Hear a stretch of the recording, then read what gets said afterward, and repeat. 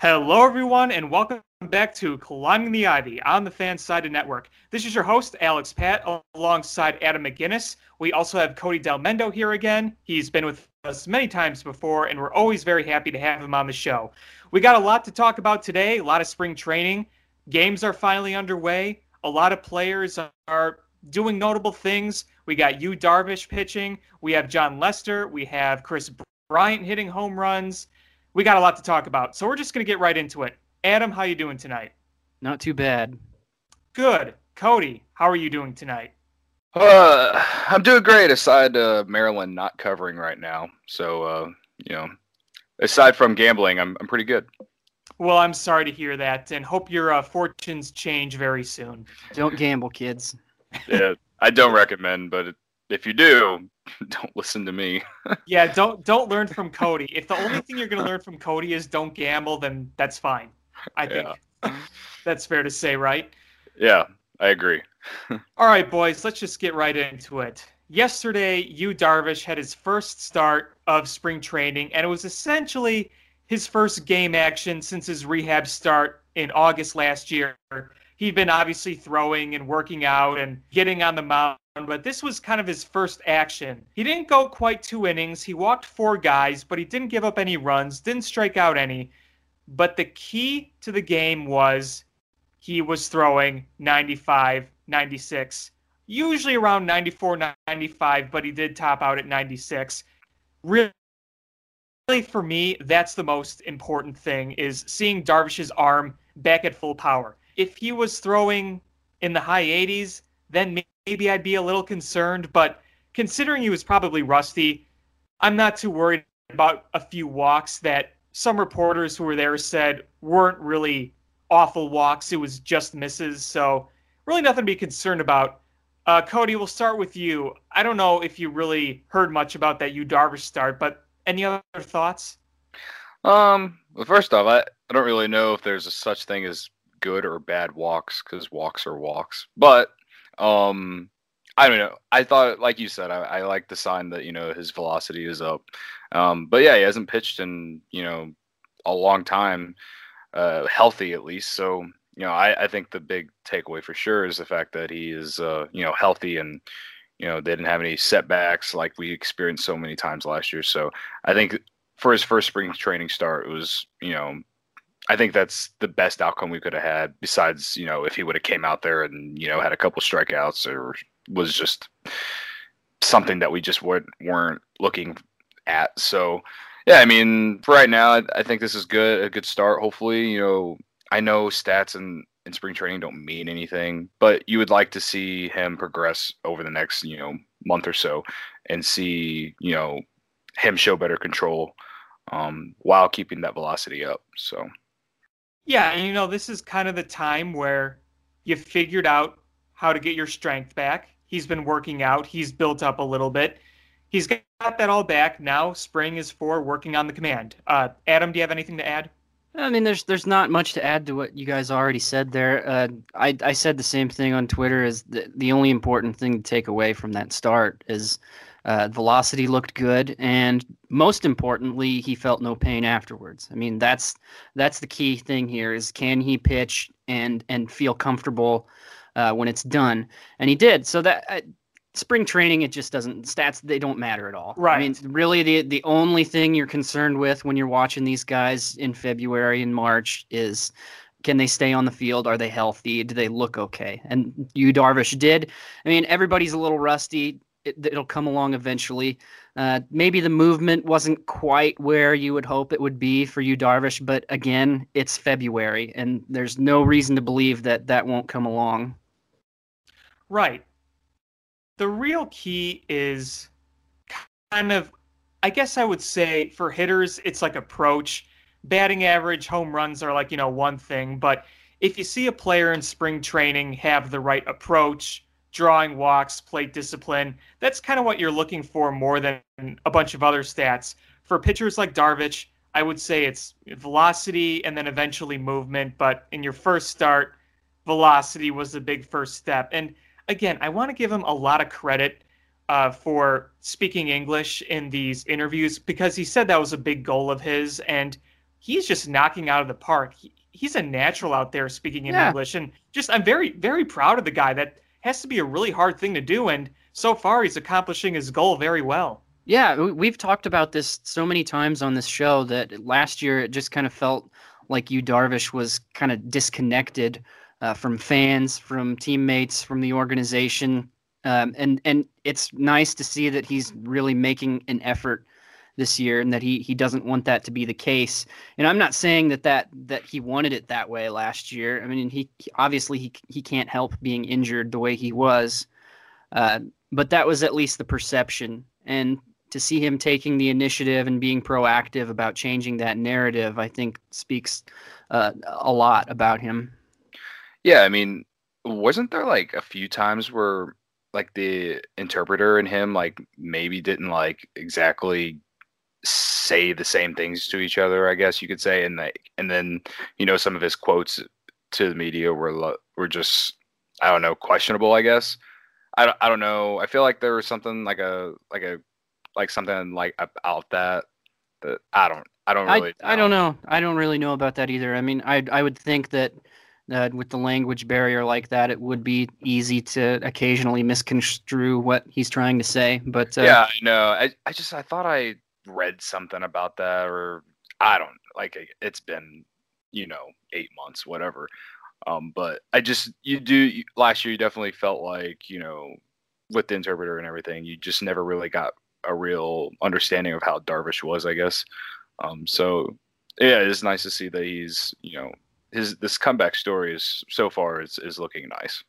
He's able to express himself. He's able to kind of crack a few jokes here or there. I mean, he made an expensive joke. Just it was either today or yesterday where he talked about interpreters being expensive for the team, and that may be a joke kind of towards the Ricketts, but either way, he's kind of being more like himself. And he said, "I'm happier than I've been in a very long time, in years." So I mean, that's got to be a big plus for him.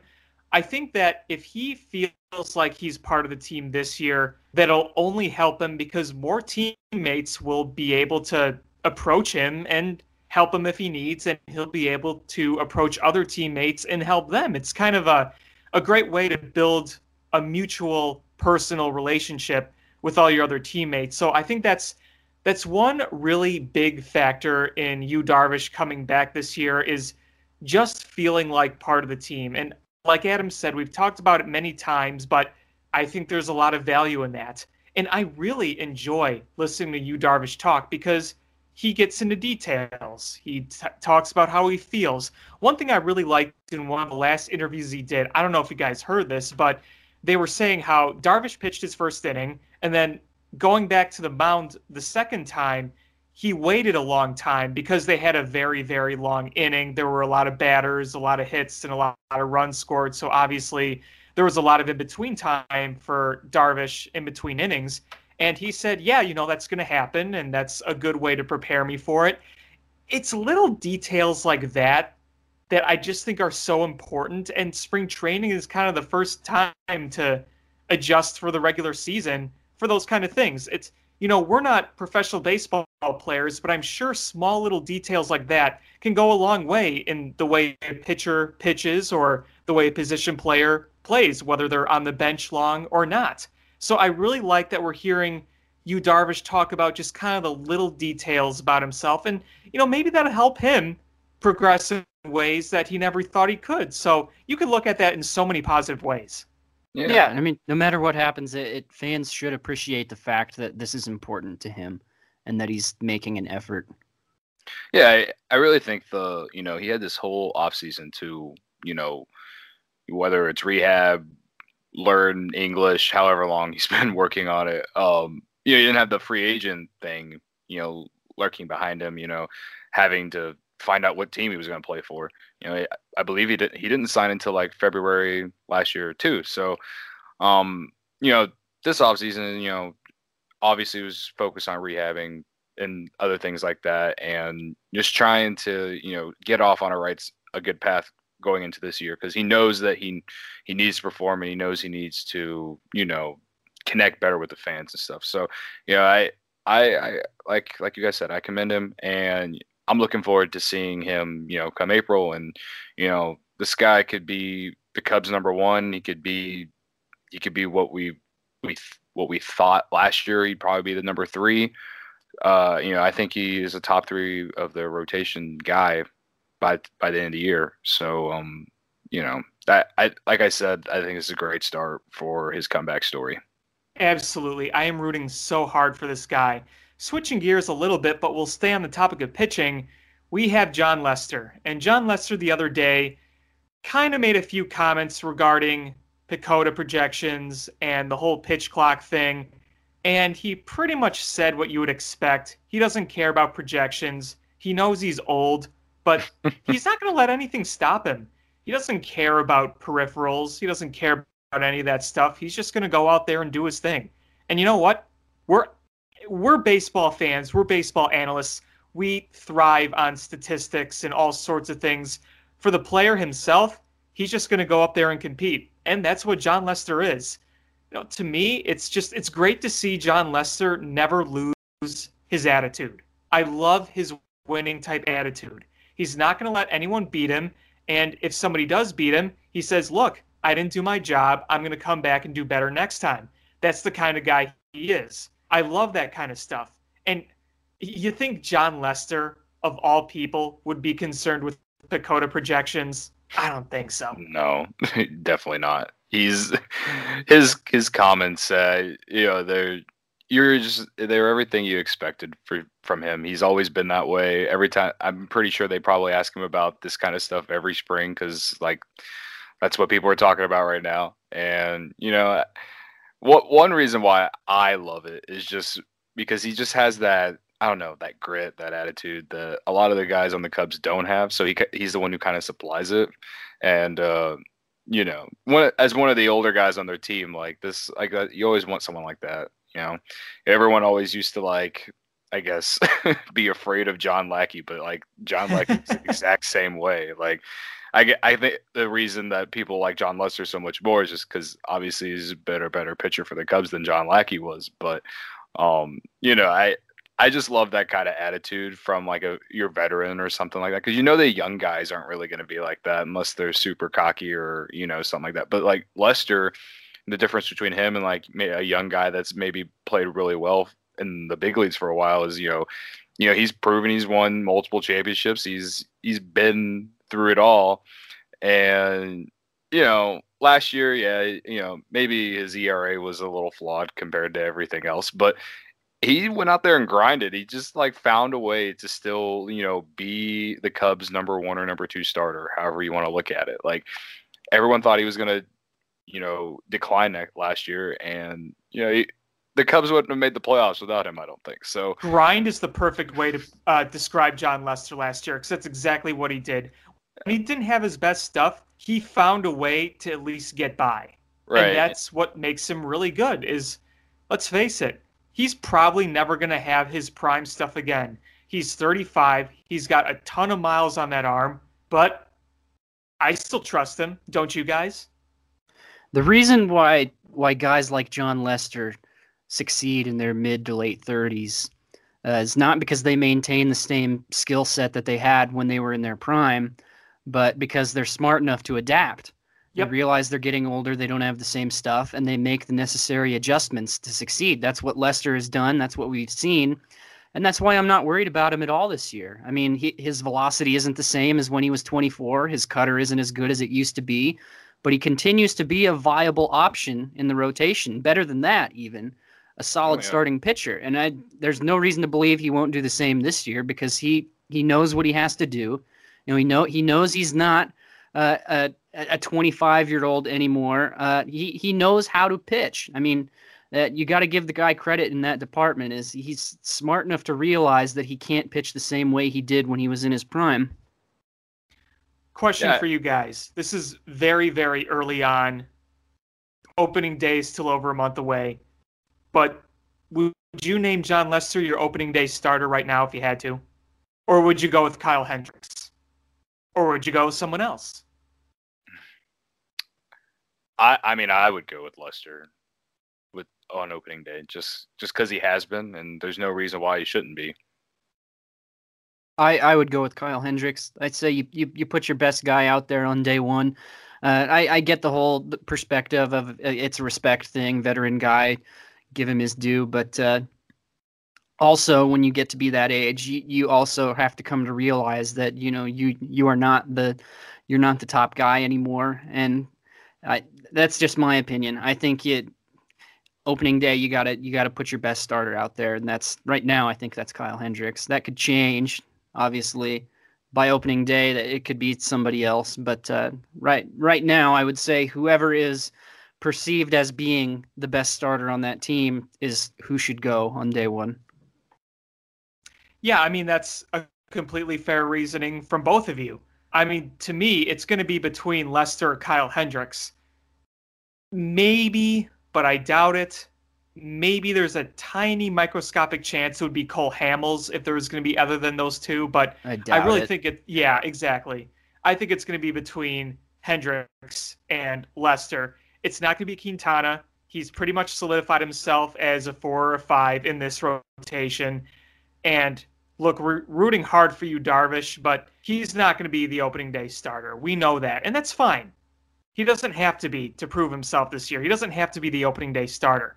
It's fine if he goes 3 or 4. It's completely fine. So, yeah, I mean, even last year when we got you, Darvish, coming off a full season, he wasn't the opening day starter. So, yeah, I think it's going to be between Kyle Hendricks or Jon Lester. And you remember, Kyle Hendricks won that opening start bid in the NLDS in 2017. So Kyle Hendricks has earned himself the honors of going number 1 in some form. We also remember that in 2016, the opening day starter was Jake Arrieta coming off his Cy Young year.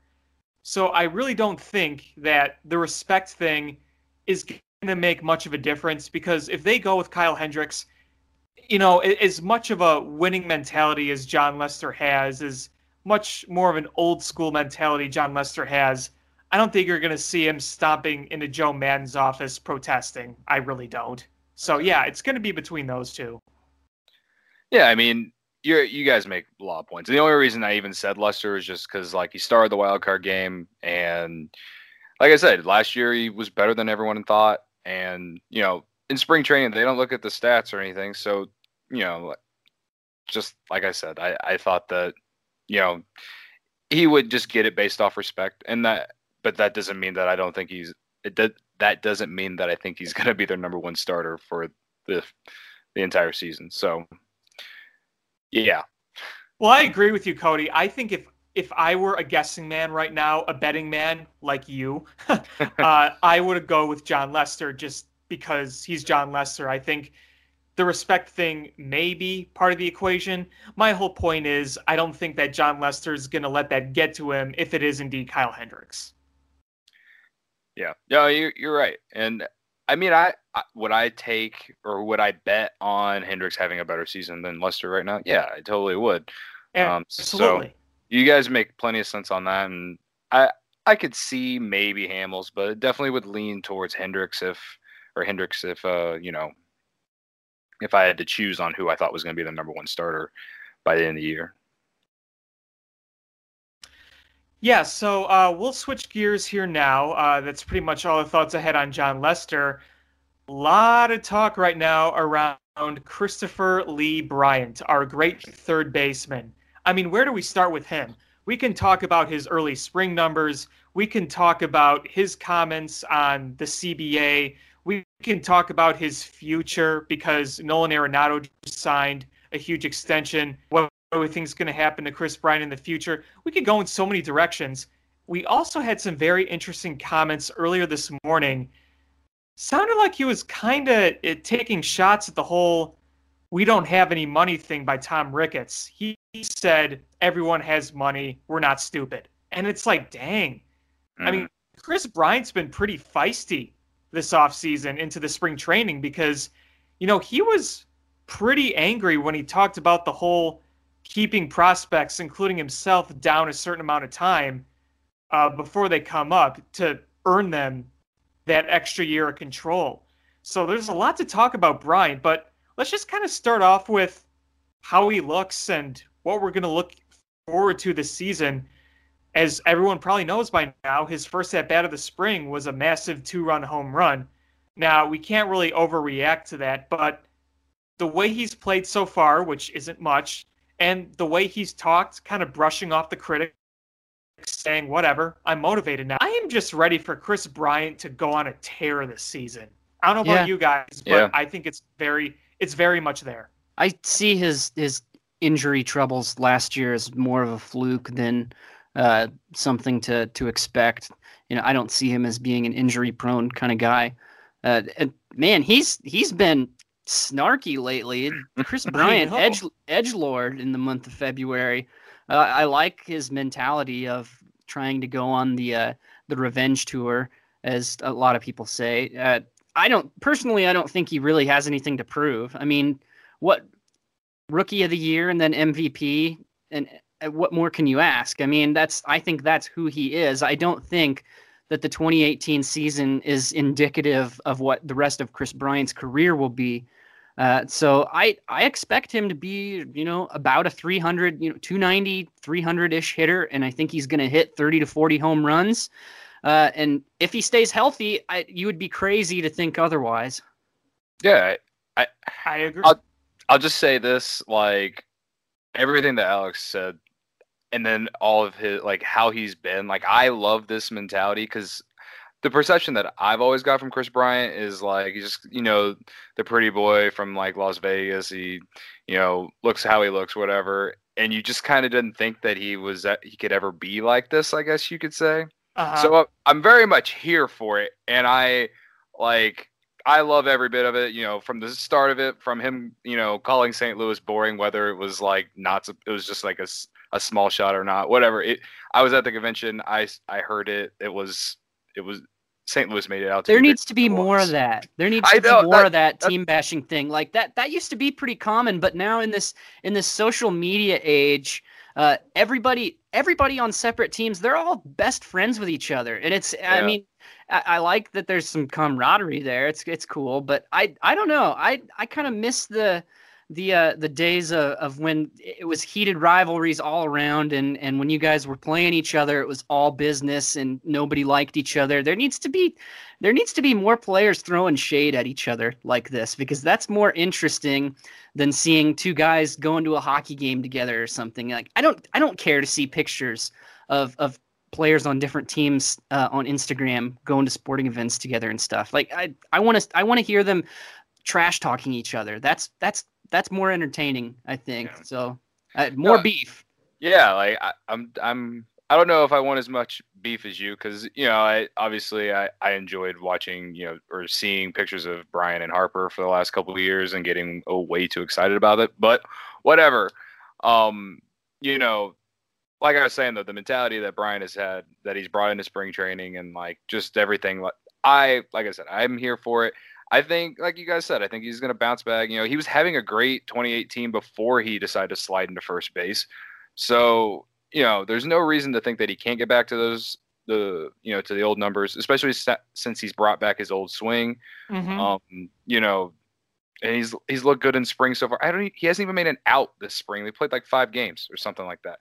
I think it was like 5 for 5 getting on base, something like that. Why do players do that? I'm changing the subject just a little bit here, temporary. Why do players still slide into first base? I don't understand why every manager in the league doesn't put the kibosh on that. I mean, that's just basic physics, that if you leave your feet, you're going to slow down. Your best chance of being safe is to just keep running. I mean, you're losing speed the minute you dive. I don't get it. I don't understand why it's allowed. If I was a manager and somebody dove into first base, slid into first base, his ass would be on the bench the next game. All right, take a sedative, Adam, but yes. Yeah. No, I'm with you. I totally agree with that. And, that obviously the injury affected Bryant so much. His numbers went way down when he came back from that injury, and he just wasn't healthy, as we all saw. So I think he learned from it, and I just look forward to watching him slide feet first into bases instead of hands first and not into first base. I will instinct. I will say this about Kris Bryant: enjoy this while you can, because I think he's out of here. I think once his contract is up, he's gone. I wouldn't be surprised. Well, look, he says the other day when asked that he was going to be open to talking extension, but you know what? I think he'd be nuts not to test the market when he's a free agent, just speaking on his behalf. Well, I mean, even beyond that, I mean, every player of his caliber should test the market. But and I believe that he loves his teammates and that he likes the fans and being a Chicago Cub. But I also really get the feeling that he's holding a grudge against this organization and that he is not happy with the brass. And I just feel like when his time is up, he is going to bounce, because I sincerely believe that some team out there, once he hits free agency, will offer him more than the Cubs' top offer. Oh, I'm sure. I believe that. And I still think he is so bitter about the way the Cubs handled bringing him up and maybe about contract extension talks that I think he's gone. Well, first off, free agency, when he hits free agency, he's going to be either 29 or 30, right? Somewhere around there, because he hits free agency after the 2021 season, so going into 2022. Right, so it's not like he's going to be in the position for like a contract that like Harper or Machado are going to get, or even Nolan Arenado. So that's why I have I feel like, maybe he wouldn't test the market just based off, if the Cubs offered him enough money of like, if they gave a similar extension like what Arenado got, maybe not $35 million a year, but it would all depend on what he does this year and maybe next year, because I feel like they would do it going into his last year of the control the Cubs have of him. We'll see what happens. I think there's a big difference between saying I'd love to be a Cub for my whole career and saying I'll listen to what they have to say, which is what he said. I think he's still pretty bitter about the whole thing, and I think that he's just going to bounce. That's my personal opinion. I hope it doesn't end up being the case. I would love for him to stay a Chicago Cub for his whole career, but I think he's gone. I literally just wrote about this issue on Cubby's Crib. I think the article hasn't been published yet, but it's set to be published soon. Basically, Adam, to your point of him remembering what happened in the article, and I'm going to do it now as well, I quoted Seth from Superbad when he said, "People don't forget." So, I love that quote. I love that movie. Yeah, I praised it on Twitter the other night. It's one of my favorites. That's like everybody's favorite movie who graduated high school like in the early 2010s. It ages so well. That's the great thing about the movie, is that it aged really well, while some other comedies have not. It's very quotable. That seems to be the mark of a great movie these days. It's how quotable it is. Which, by the way, we still have to work in some Lebowski quotes into this show, as we said we would from here on out. Oh, we will. It'll come when you don't expect it. So, yeah, definitely. It's Cody. Since you weren't here last time, new tradition is we try to work in a big Lebowski quote in the show at some point. So, expect that. All right, I'm looking forward to it. Absolutely. But in the weeks to come, we got to be a little more subtle about it. It takes away from the allure of that if we have to say that we're gonna give you big Lebowski quotes. From now on, people have to be able to pick it out themselves. Absolutely. But yes, back to Bryant. I think he is pretty clearly frustrated. And look, you could look at his quote saying, well, is he frustrated with the team? Or is he frustrated with the system? I think the answer is both. And that is revealed in when he said, it still doesn't make it right. Mm-hmm. So that's basically saying the system is broken. The system is manipulated by multiple teams, because he referenced Eloy Jimenez, he referenced Vlad Jr., and he talked about himself. But when you say it still doesn't make it right, that's basically him telling the Cubs, look, I know the system is flawed, but you were part of that flawed system. And, I didn't think it was right. Then again, this is part of the CBA. So there's clearly issues with the CBA. But I think at the end of the day, Bryant is frustrated about that. I don't know what's going to happen during free agency, but me personally, I think he's at least going to get to free agency. Whether that's re-signing with the Cubs or not, I think it is going to get there. I know he says he's his own man. He makes the decisions, but I really don't think Bryant is just going to completely ignore the advice of Scott Boras, his agent. And again, this isn't any agent. This is Scott Boras we're talking about. Yeah. No, like I was kind of saying, like I really think it's going to depend on what happens over the next 2 years. Whether if the Cubs win another World Series, what his numbers are like. I mean, I think all three of us think that he's going to put up MVP caliber numbers, and if he does, then yeah, he's going to get a ton of money as he deservedly should get. But like as we talk about right now, and like in the way that you're kind of putting it as like, or Adam was, and saying like how, you just think he's going to leave. I mean, a lot really depends on what happens over the next 2 years, I think. I have confidence, and I think we all have confidence here that he's going to be just fine and he's going to put up great numbers. Absolutely. So I totally see what Adam is saying, but I think that he's willing to at least hear the Cubs out if they do try to extend him. And I mean, if it happens, it happens. If he goes to free agency, good for him. Like, it will all depend, because in 2021, like the Cubs are going to, by the end of it, the Cubs are going to look like a complete different team with all the contracts that are going to be up with them. So it's like you don't know who they're going to try to re-sign and all of that. So there's just so many factors that goes into it. And for right now, like living in this moment, like I think Chris has plenty of reasons to think the way he's thinking. Like, and you mentioned Eloy.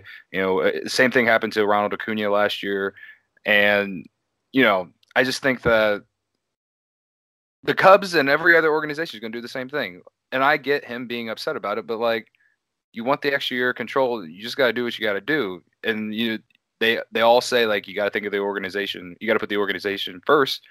You can't put players above that. So if you want that extra year of control, then you do it. So it all comes down to like they just need to fix the CBA and allow teams to call these players up whenever they should be called up, because we all know Bryant should have been called up at least by September 2014. Do you think it was wrong of them to do that though? To wait that 2 weeks? Because I don't. I think that's just a smart business decision. That's what I'm saying. Like I thought it was a smart business decision, because then they get the extra year of control. So, because if they didn't, then they don't get it, and it is what it is.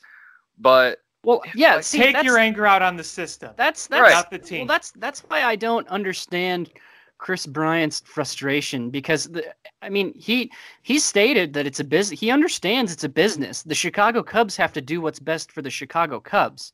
Right. Their top priority is the team, not Chris Bryant. I mean, it would be foolish of them to put a player's interest ahead of their own. I mean, it's all part of one system, but I mean, it's not like it's a knock against him. I mean, he knows he was good enough to be called up. It's 2 weeks. It's 2 weeks. I mean, and I get it. You're the player. You want more control over your career, but take like Alex said, take it up with the CBA, not the Cubs, because the Cubs were just doing what is best for the team. Here's the thing I really want to point out. The Cubs are not the only team to do this. If Chris Bryant was drafted by the Blue Jays and he was in the same position, I guarantee you the Blue Jays would have done the same thing. They're doing the same thing with Vlad Jr. The White Sox are doing the same thing with Eloy Jimenez. This is a system issue. Right. But they're going to do what they think is best interest for their business, whether you like it or not. Here's the thing, though. How do you correct that? If that's a flaw in the system, how do you correct that? I don't know. I mean, it would be how do you get a bunch of guys together who say, oh, you know what, he's good enough. You call him up right now. I mean, teams could come up with any excuse they want to keep somebody down in the minors. That's their call. How do you judge whether or not somebody has to be called up? How do you enforce that? Because I could see that causing some serious problems if the CBA says, hey, you have to call this guy up right now, and a team coming back hard on that and saying, no, we believe he should not be up here right now. How do you correct something like that? Maybe it's based off like how the players are getting hyped up through, whether it's how do you measure hype isn't measurable though. I mean, I just know that I thought he made a comment about how like people, guys like Eloy and Vlad Jr. especially, they're getting talked about online through MLB's own, social media accounts, and he's not on the Blue Jays. So like, it's I guess it's kind of like that's what I'm trying to getting at. Like if they're doing that, then that they should be up. I guess is what I'm trying to say. I don't know if maybe it would be like a farm system ranking thing, but then again, that's kind of arbitrary too. Yeah. Honestly, I don't really have an answer here. And look, I'm just saying that in the end, this is a system that is something that the players clearly have an issue with, and it's going to come up in the next CBA, and there's more and more worries that there's going to be a work stoppage. So I think what Bryant was trying to do was kind of stick up for his fellow players and say that he's not happy with the way the system is. He may still be personally upset with the Cubs for their decisions, but I think his purpose was to not be like, oh, I hate the Cubs for doing this, for talking publicly. I think it had to do with just kind of sticking up for other ball players. I do agree with Adam that I think there is still probably some personal beef with the Cubs over that, but he's not going to come out and flat say, I'm doing this because I'm at the Cubs. I don't think that was his purpose.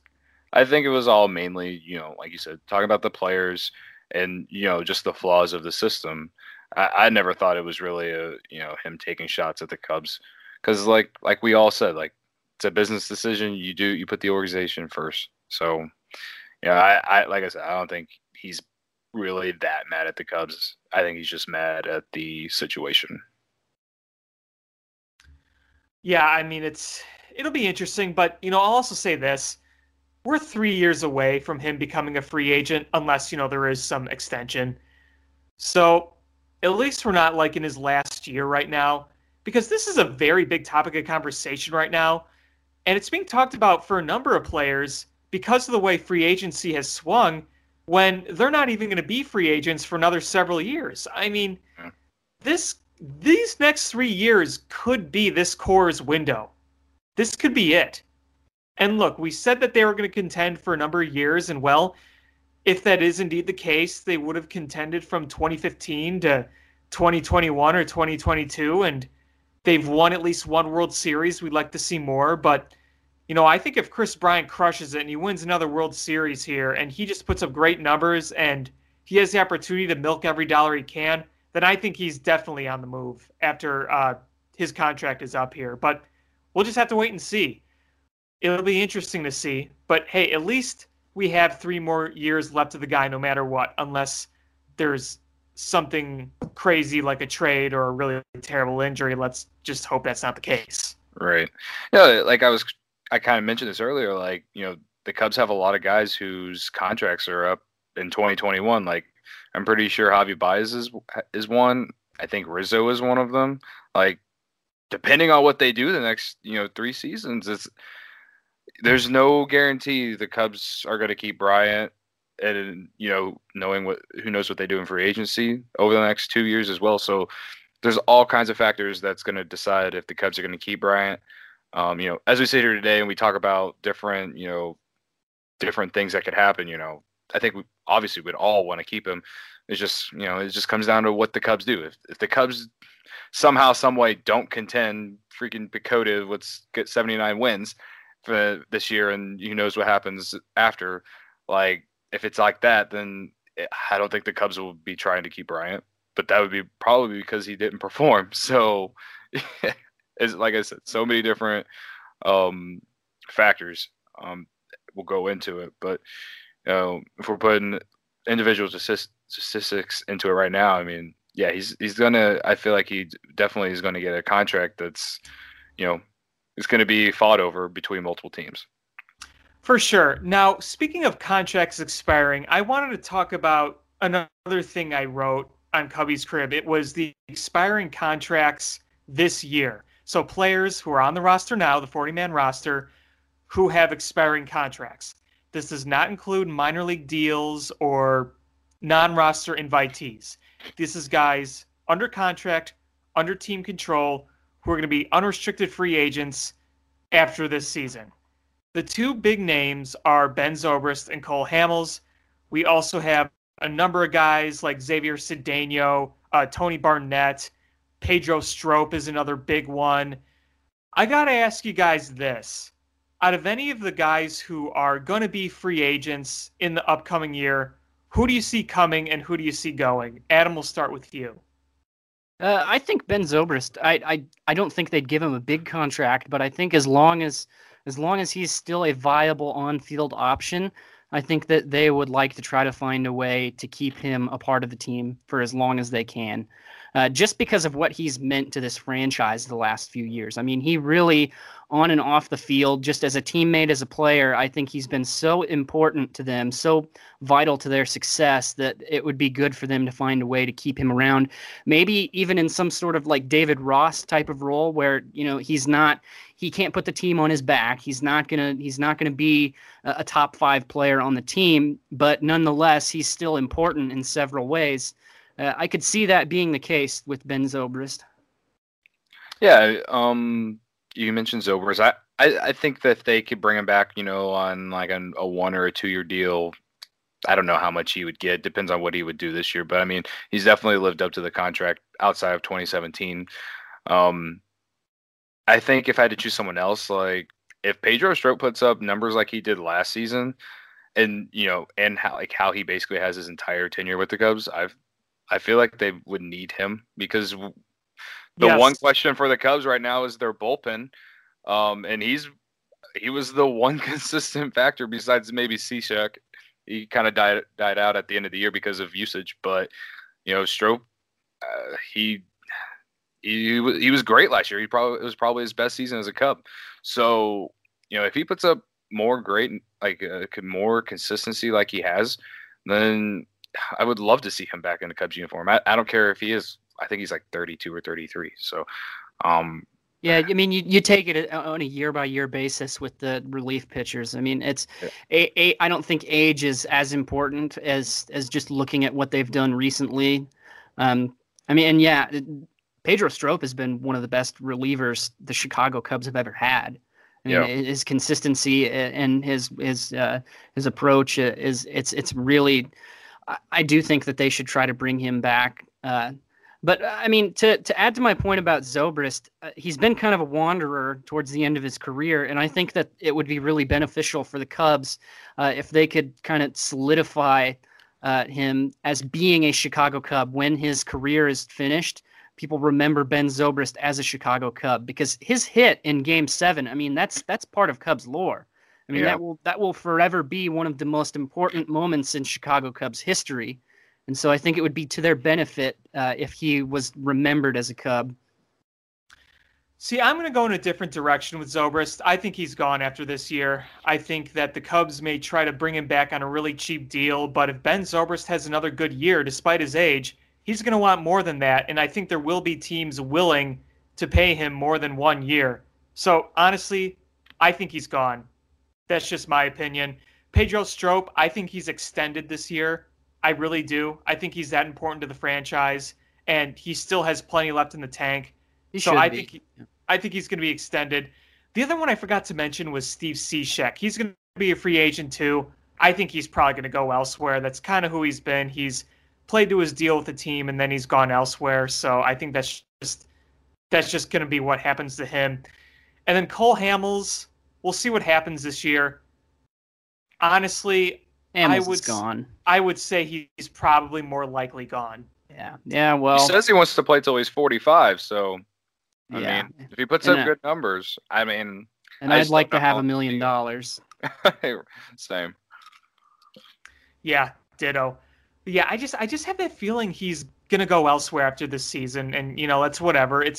We're lucky to get more than half a season out of him. We're lucky to get a full season out of Cole Hamels this year, plus that other half that he pitched last year with us. But yeah, I don't really have much reasoning. I just think he's going to go elsewhere. That's kind of how I feel with Steve Cishek, like I said. But yeah, I mean, my main disagreement is I think Ben Zobrist, his days as a Cub are going to be over after this season. But, we'll see. And then there's other guys.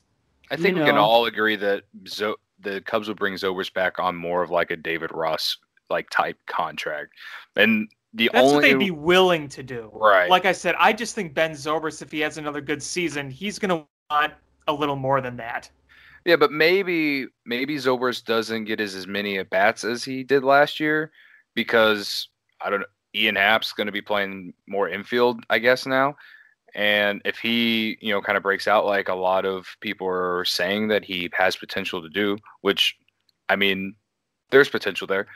And he plays second base along with whether it's Baez, whether it's, Descalso. I mean, that's totally conditional, though. I mean, Right. that totally depends because, I mean, let's be honest, Ian Happ sucked last year. Well, And for if he continues to suck on ice, he's not going to get guaranteed playing time. I Right. would say as of right now, he has no guaranteed playing time.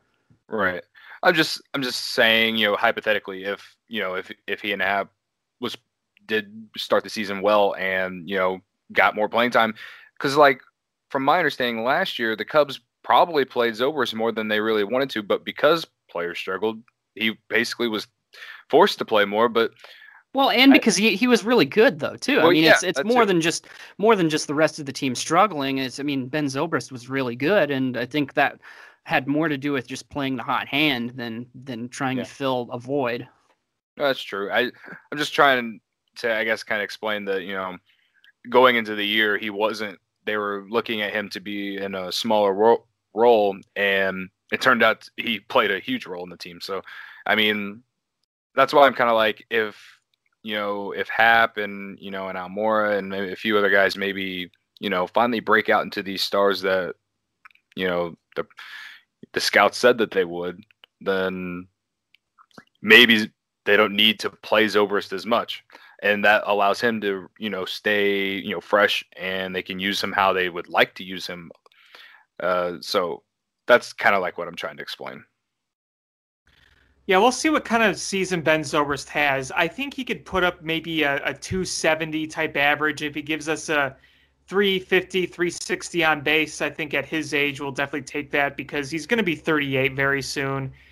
No matter what happens after this year, it's pretty clear that Ben Zobrist's career is more or less over. But you got to give him a lot of credit for the season he had last year because you saw him struggle in 2017, but that was really kind of due to the poor wrist issue. He had the wrist problems. He just couldn't get that swing going. So it's good to see him bounce back like that.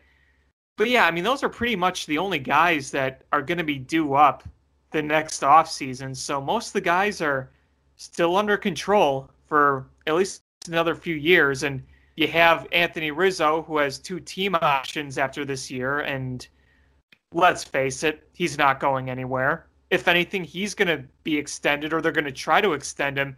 See, I can see Anthony Rizzo. He's the type of player I could see doing the extension. Yeah. I don't know about you guys, but that's kind of how I feel. I'm not saying it's definitely going to happen, but I could see Anthony Rizzo accepting an extension.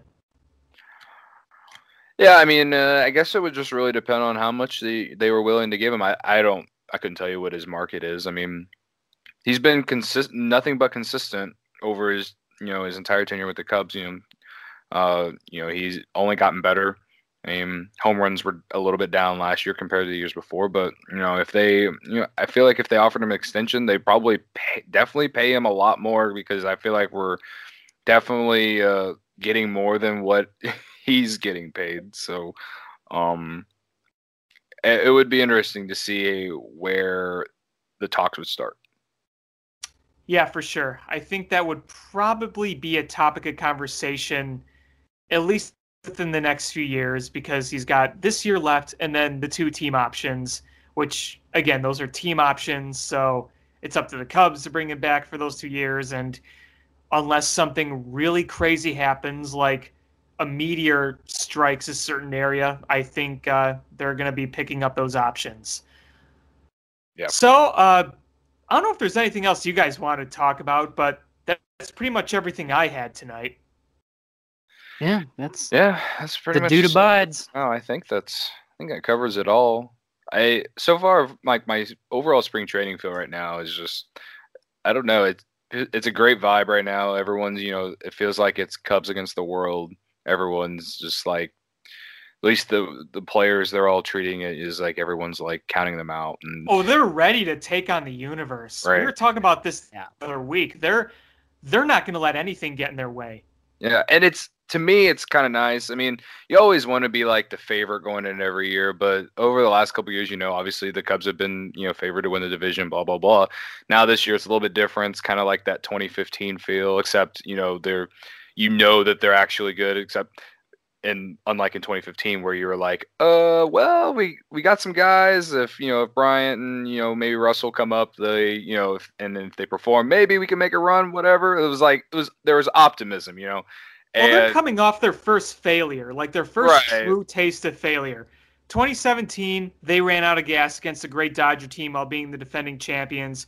Obviously, going into 17, they were the champions. And then 2015, they made it further than anyone imagined, and they just got beat by a red-hot Mets team with a great pitching staff, and they were very young and very inexperienced. They were expected to do big things in 2018, and I think they expected themselves to do big things in 2018, and then it all kind of came crashing down in the final few days of the season and then in the wild card game. So that was really their first taste of bitter failure. Right. Yeah. Like you said, I mean, that's why I'm really excited this spring for some reason. I really didn't know if I was going to feel that way considering all the PR problems they've had this offseason. But with the way that the players and, front offices have been talking whenever they're, asked about, the season and everything, it's, for me at least, it's a positive sign. So, I can't wait for April. And, here's the hoping that they get more than 79 wins. I also think, and this is just my opinion, things will also be more calmed down, more focused among fans when Bryce Harper finally signs somewhere and that whole hoopla can just end.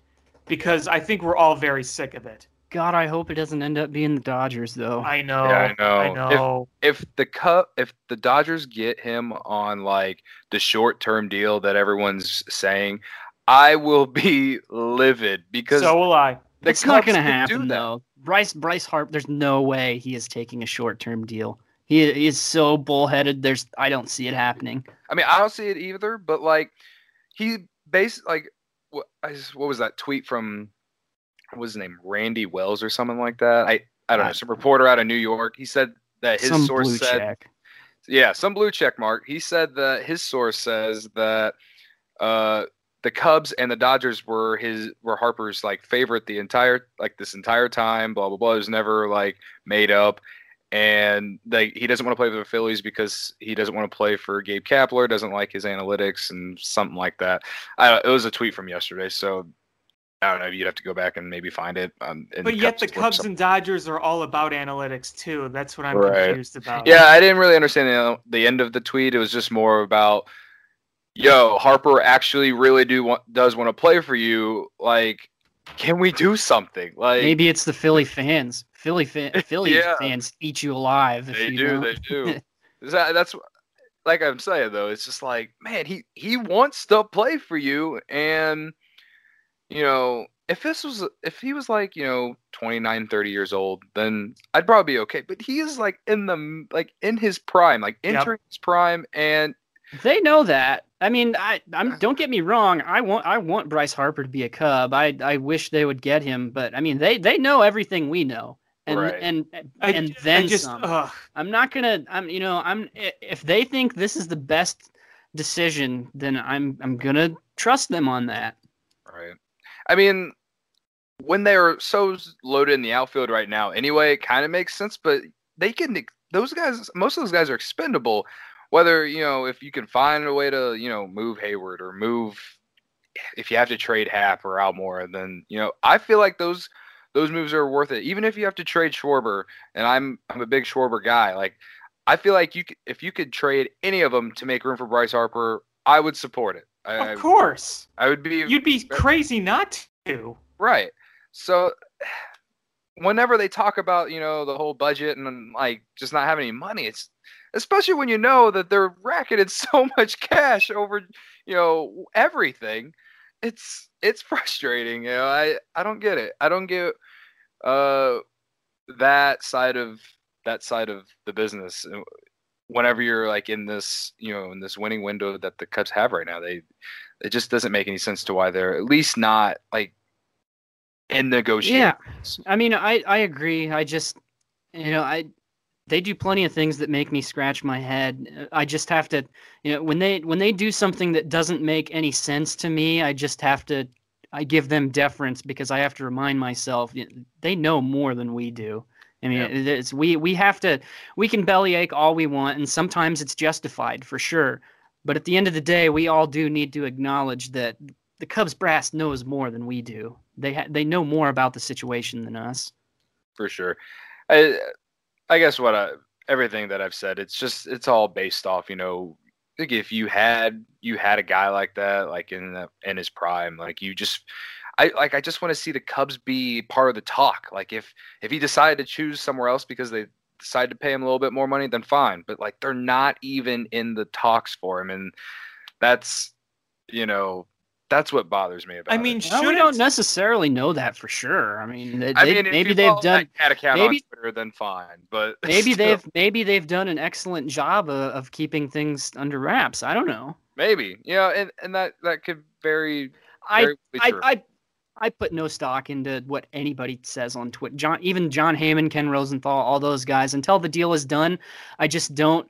I'm not saying that they're making stuff up. I wouldn't ever mean to suggest that at all. But things change so frequently. I mean, like I said last week, John Heyman reports one thing, and then the next day Ken Rosenthal reports the exact opposite. These things it's getting really change. Annoying with these that, things change so often that there's really no reason to get too excited about any of these reports until the deal is actually final. No, right. I mean, yeah, exactly. And here's the thing. The whole Dodgers thing is what would really bother me, because if the Cubs didn't indeed really try and he let them go to the Dodgers, I mean, think about that Dodgers team with Bryce Harper. They've won the pennant the last 2 years. I mean, that could just kill your pennant chances right there. Yeah. If he doesn't go to the Cubs, I pray it's the Phillies or the Giants. If he goes to the Giants, it's solely for the money, and money talks. Money talks. I mean, it makes no sense to why he would want to go to San Francisco, I'd be totally cool with him going to the Giants if he's not going to go to the Cubs. Right. I mean, because Bryce Harper doesn't turn the Giants into contenders. No, not at all. I'm the one positive out of all this is, as we've seen, he's not rumored to go to St. Louis or Milwaukee. So, even if they could pony up the cash, I can't see a guy like Bryce Harper choosing to live in Milwaukee. Just no way. I'm just saying. I don't know if you could pay me to live in Milwaukee. I mean, and I eat ramen noodles every other night. I don't think you could pay me to live in Milwaukee. Oh, goodness. Well, I think that's just about going to wrap things up here at Climbing the Ivy. I want to thank everybody for listening, and I want to thank Adam and Cody for coming on the show. Always a pleasure talking to you guys. Be sure to check out the podcast on iTunes. It'll also be on our various social media pages. And also be sure to check out Cubby's Crib and read all our articles. Cody, Adam, and me, we all contribute there. And also support all the other writers there. So until next time, he's Cody, he's Adam, I'm Alex. Have a great night.